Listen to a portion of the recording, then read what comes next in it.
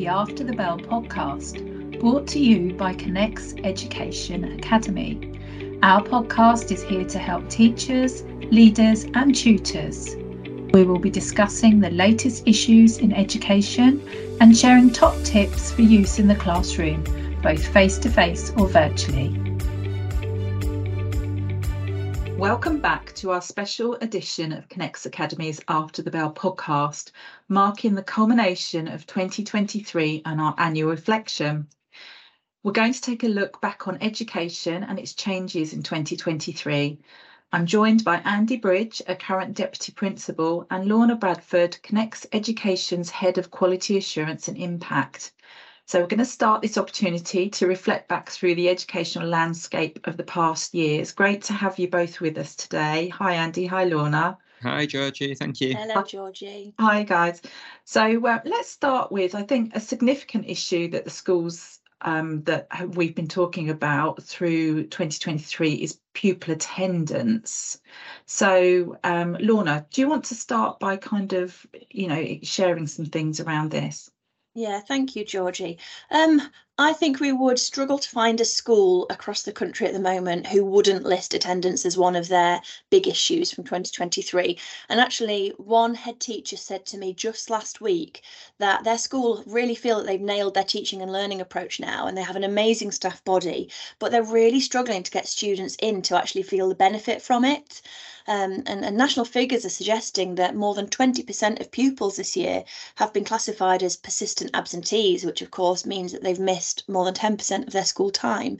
This has really been a major issue throughout 2023. Andy, would you agree? Absolutely. I don't think there are many schools, well, very, very few, that have got their attendance back to where it was pre-COVID.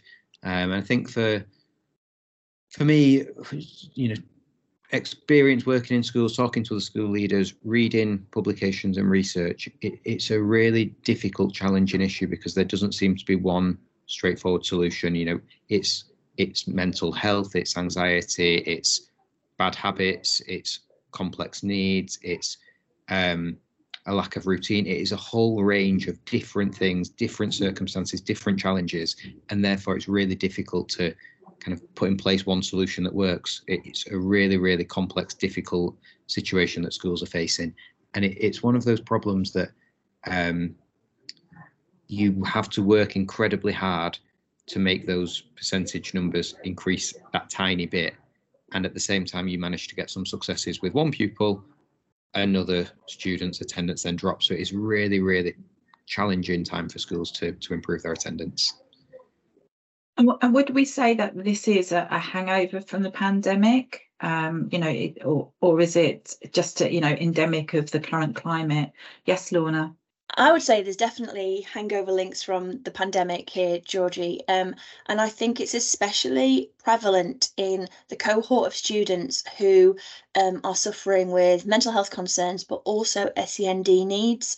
And for those young people, the double whammy, the cumulative effect of the challenges that they're facing in their personal circumstances makes attending school really hard. And the whole lockdown situation just rocked that, so significantly. I think there has been in places a parental attitude shift as well about the value of school, and that sort of social contract between school and home has been damaged. I think that this is going to continue to rumble on for the foreseeable future at least. Okay, thank you so much for that, and let's watch this space for next year. So the other sort of prevalent issue that we're hearing more and more about is around mental health and well-being. And so alongside the issue of pupil mental health, schools this year have really had to prioritise and up their game regarding staff well-being too. This has been on the agenda for many years now, but with stress levels and workloads known to be incredibly high amongst the education community. So Andy, what's the situation on the ground for you? I think you've summarised it really well there, and the challenge in school is that we therefore have to, schools have a lot of staff that are deciding that they no longer want to teach because they can find employment in positions that are less stressful, cause them less anxiety, have a less significant workload. at the same time that we know there's a recruitment crisis, which I think we'll come on to talk about later. So the two of them together, with not being able to recruit enough teachers to come in, and more teachers wanting to leave because they're not enjoying it, or they're not feeling supported, or they're not feeling that their well-being is valued, means we're literally approaching a staffing crisis in schools, and there will not be enough bodies in classrooms or fulfilling the support roles that we need for schools to function well. So it's a massive problem. No parent likes to think that their child is being taught by a supply teacher or an unqualified teacher or a non-specialist teacher. But increasingly, I think that is the situation a lot of schools will find themselves in, unless there is something quite drastic done to make teaching more appealing, more attractive, and have that longevity where people feel they can stay in that career without damaging their mental health. And of course, when we add into the mix there the negative press that we see all too often around the pressure of Ofsted inspections and some of the really high media profile that that's getting, it's difficult to attract the right professionals in the first place. And of course, we were all incredibly shocked and deeply saddened by the death of head teacher Ruth Perry in January of 2023 following her school's Ofsted inspection. And I think, that will just further exacerbate the challenge for schools to find the right people, and then when they do, to support them and keep them in role. And of course, we have got new additions this year to the table, including the Senior Mental Health Lead programme, which has been fairly well accepted by the education community, which has now also gone into the second phase of funding, whereby schools can train up a second member of staff if that first leader has left to move on to another role. That, I think, shows commitment to the importance of mental health in schools, but the question is it enough, and does it bridge all of the gaps that are currently in place? Yeah, again, I think it's something, Lorna, that we will continue to see bubbling along, and let's hope that there's further support and initiative for everybody who's struggling out there at the moment. And we'll talk about sort of the Ofsted sort of focus for next year when we meet again in the new year.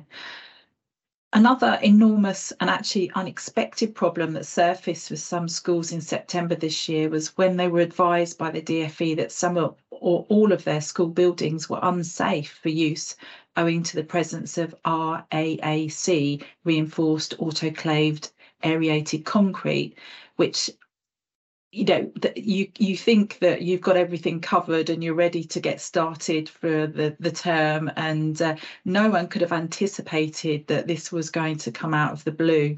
Lorna, what were your thoughts and conversations around that?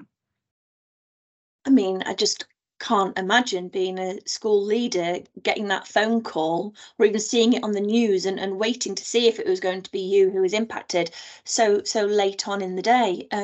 It was a shocker, wasn't it? And I think, the fact that it was already well known about, but hadn't been addressed properly by the DfE and Secretary of State Gillian Keegan was a real shock for the education community. Now, that's not to say that it's the current DfE's or Gillian Keegan's fault, but it was their responsibility to fix it.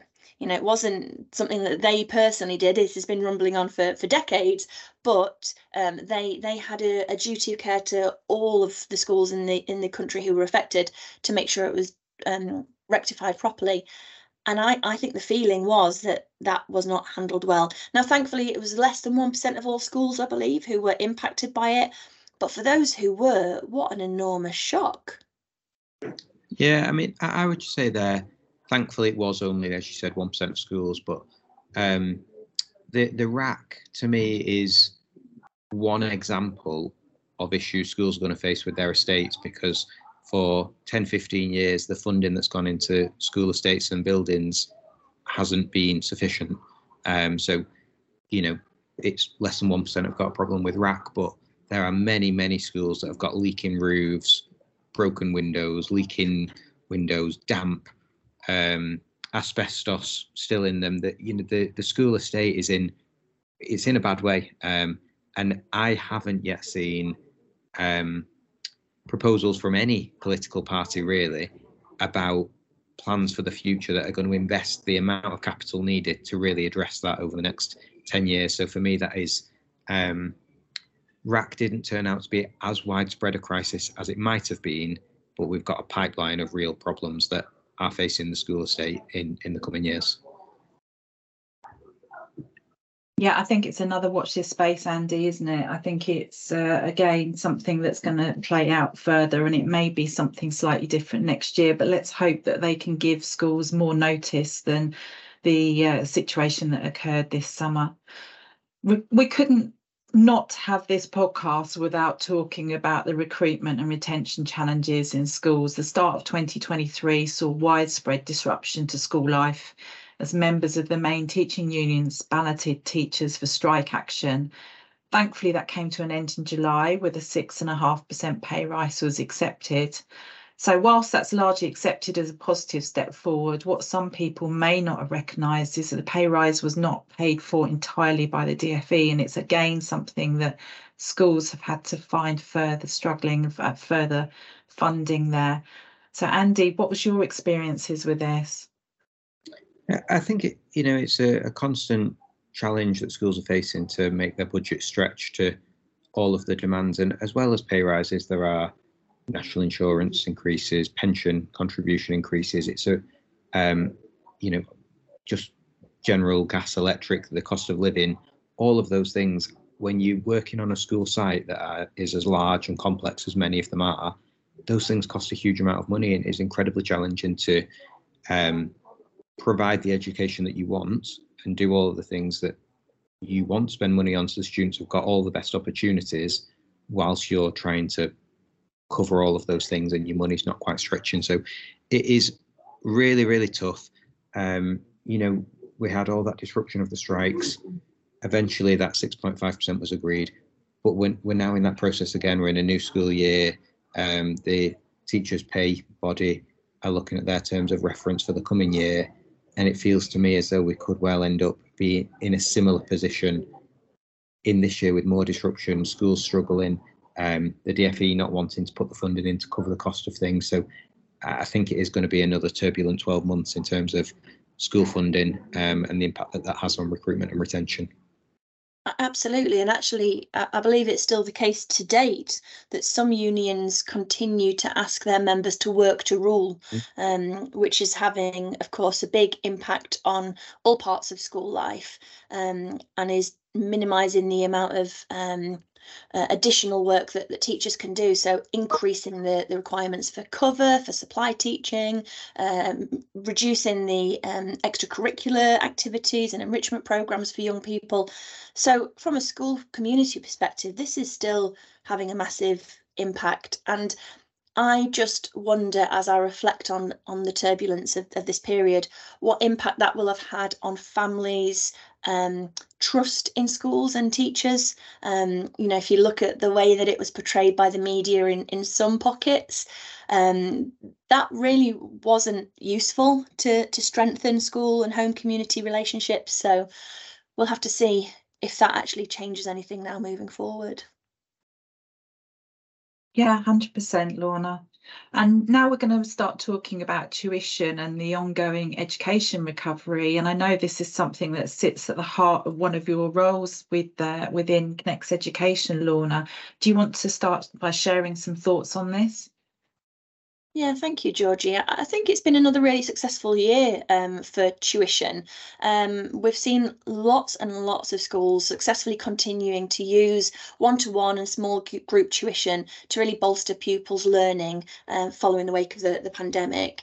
And it was really reassuring to see that the Education Endowment Foundation further commented this year on the success and impact of using skilled tutors to help close that attainment gap that has been and continues to grow. And the NTP is really the gift that keeps on giving, as cheesy as that sounds, because it is still the case that schools can access subsidised, high-quality tuition to help support those young people who have been identified as needing that intervention to help accelerate their progress. We've seen lots of really positive impact stories from both primary and secondary schools this year. Many are continuing their tuition for the foreseeable future. They really have got some great relationships with tutors who've been working in their schools now for 3 years or more, actually. And they've become part of their school fabric, which is brilliant. And what really has been a gear shift is that the landscape is now changed, and I think it's changed for the better and changed for good, in that tuition was only typically for wealthy families who could afford private tutors in their leafy lane suburban homes to support their children. But now it's part of the mainstream offer, and I think that has to be celebrated as being an achievement that has been welcomed by many.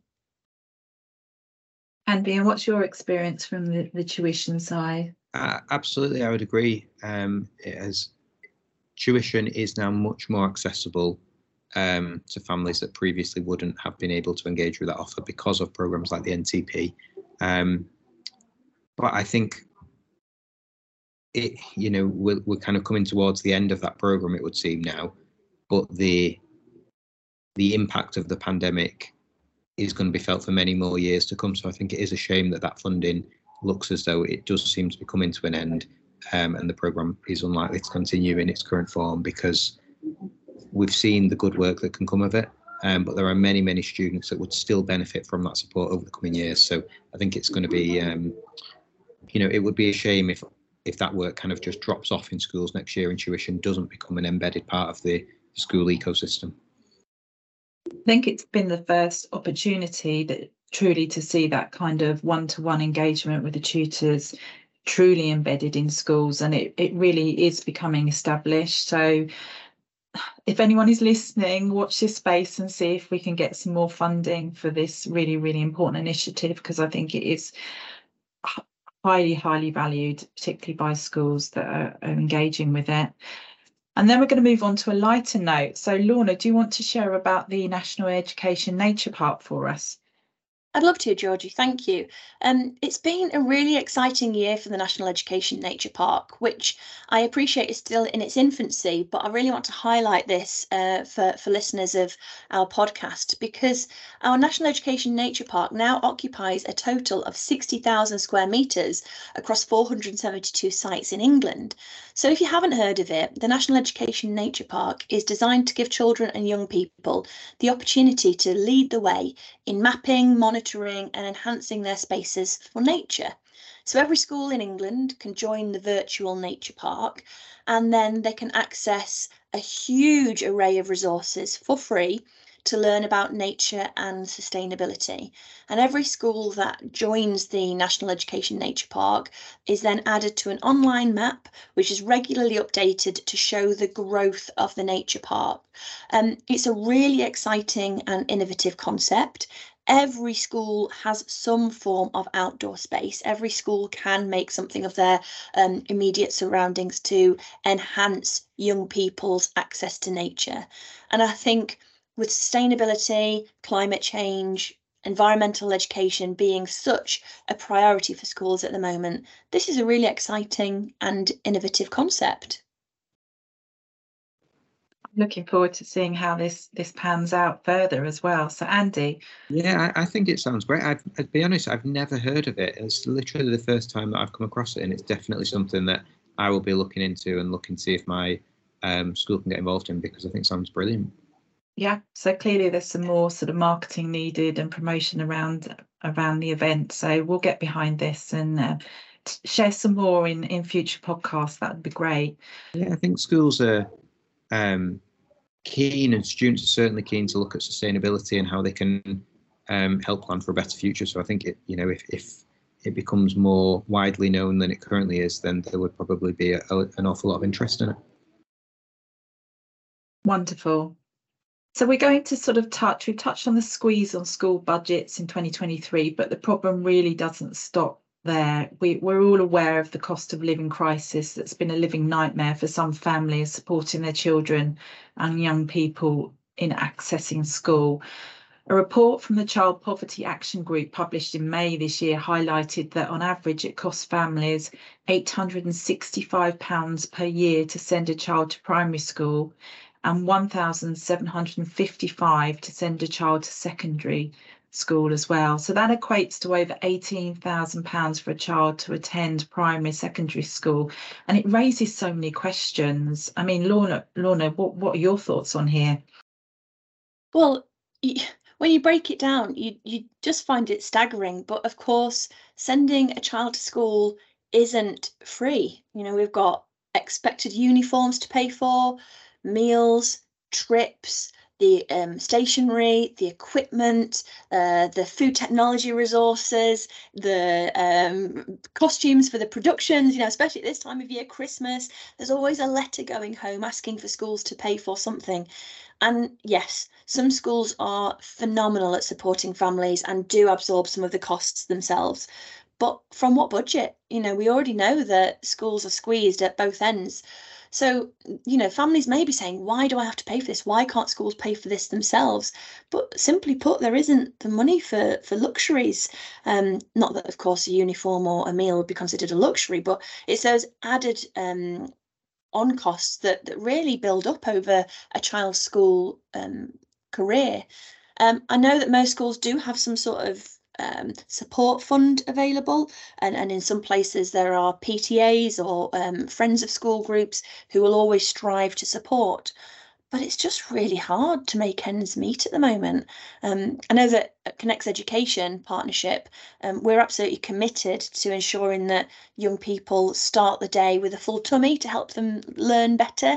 So through our Magic Breakfast campaign, we're aiming to fund 1 million breakfasts through breakfast clubs for students across the country, through various sponsored projects and donations, which is a brilliant initiative and we're all absolutely behind it.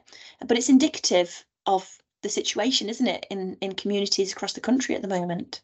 It's staggering. It is staggering to think that there are kids going to school hungry, and then that we know the impact and the science behind that around how that impacts their ability to learn. And that could also be the main quality meal that they have of the day. So I'm very proud that Connects Education are getting behind the Magic Breakfast campaign. Andy, what's your experiences here? Very, very similar to what Lorna said. There are many families feeling the squeeze and schools doing what they can to help with that, but with a very finite pot of money. So there's a lot of schools doing very sensible things like changing their uniform requirements to make school uniform less of a significant expense for families. You know, a lot of schools are doing away with as many branded items so families can get them from supermarkets or cheaper alternatives. So I think, you know, schools are thinking very sensibly about what it is they are asking of parents. But even with that taken into account, it is still too much for some families to find. I totally agree. I think it's still a step too far when they're struggling to put food on the table at the same time. So, and finally, there's been so much press around artificial intelligence in education, and it continues to be a massive debate. Lorna, what do you think about where are we going with artificial intelligence? Well, I think it's fair to say that AI is here to stay. It's certainly divided opinion in 2023, and there's been as many pros as cons laid out on the table. You know, it does have massive potential to reduce teacher workload, and it's really important that our pupils understand how to harness its potential going forward. They're going to be the ones who are employed in the world of AI. We have a duty to make sure they understand it and know how to use it for their benefit. There's a certain argument there for progress, and what we wouldn't want to be is lagging in the development of AI nationally. You know, if other countries are really embedding this into their education framework, then so should we. But of course, on the other hand, on the downside, we have got the issue of plagiarism. It's very easy for students to bash out an essay very quickly using a bit of AI. And there's an argument there for, are we de-skilling pupils and staff if we allow artificial intelligence to do work for them? It's really challenging to police this area. And I think that any school who is making great strides in this area should be sharing their knowledge and their understanding and their progress in this area for the benefit of all. Andy, what's your experience in the classroom? I think I'm going to sound really negative about it, because there's probably so many amazing things it could do. But as somebody that works full time in a school, it makes my heart sink a bit, just because it's another, as Lauren said, another thing to police. We've seen the amount of problems that mobile phones cause in schools. We see the amount of problems that social media causes in schools. It's another use of technology that I think is going to become very time consuming for staff to manage that appropriately in school, in the community. Lauren talked about there's certainly some ways that AI could be used to support teacher workload. So I think that would be really interesting to look at. In terms of the generative AI with supporting with lesson planning, I think that's an interesting one. I've read some really interesting research and studies about how that might save teachers time, but wouldn't necessarily improve teacher well-being, because actually often for teachers, lesson planning is the bit that they enjoy. They're passionate about their subject and their subject knowledge, and they enjoy using that expertise to plan lessons. It's often more the time that goes into administrative tasks or managing behaviour that are the tasks that teachers want to get rid of, rather than outsourcing their lesson planning to AI. So it's definitely going to be one to watch, one that I'm sure will become much more embedded in schools, and we'll need to be quite responsive to that in 2024. But at the moment, where I stand with it is a bit of a heart sink rather than an excitement. But we'll see. Maybe that'll change through the next year. You want to watch, I think, Andy and Lorna. Yeah, let's see whether there's some new AI invented to stop the AI plagiarism pieces, and hopefully there'll be further developments to help us sort of, as you say, police the situation. Thank you so much to both our guests, Lorna and Andy, today for their reflections on 2023. There's certainly lots to look back on. And join us next time in 2024, which I can't believe I'm saying that, where we look at predictions and emerging trends for the education sector for 2024. And I would like to take the opportunity to thank all our After the Bell podcast listeners. We personally have hit a landmark this year ourselves with over 3,000 listeners. So we're delighted, and we hope we find this useful, and we're going to continue with our regular podcasts. As we wrap up 2023, let's celebrate the spirit of learning and growth. Wishing you a wonderful holiday season filled with warm laughter and moments of reflection. And may the coming year bring continued inspiration, curiosity, and educational success. Happy holidays, everybody, and looking forward to a bright new year to all of our listeners. Take care.